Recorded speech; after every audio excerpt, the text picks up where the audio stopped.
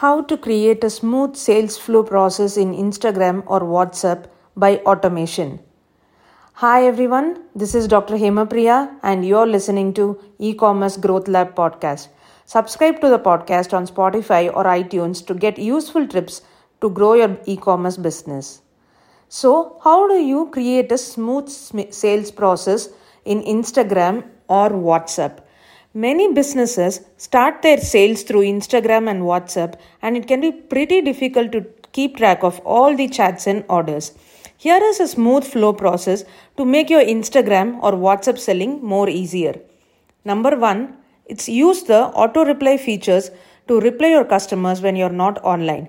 Just set up those features, like if they are inquiring PP, price please, you tell them, hi, we are sorry, we are not online, we'll come back and let you know, or something like that. But it gives a response to the customer and satisfies them for that moment.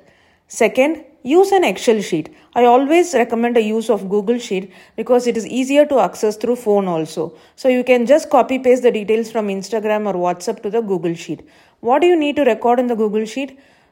Record all the details of the customer: name, address, phone number, email ID, what are their order details, what is the price details, what is the tracking ID, and everything in the Google Sheet so that you have everything in one sheet.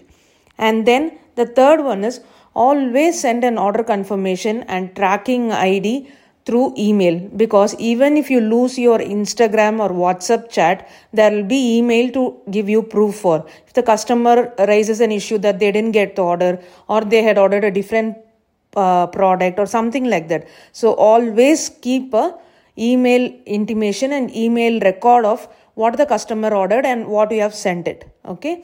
The next one is, if you already have a domain and hosting, you can very well easily set up WordPress and install WooCommerce plugin in that. This will help. You can just enter all the details into the website and the website will have record, and it will also send an email to the customer and it will look more professional.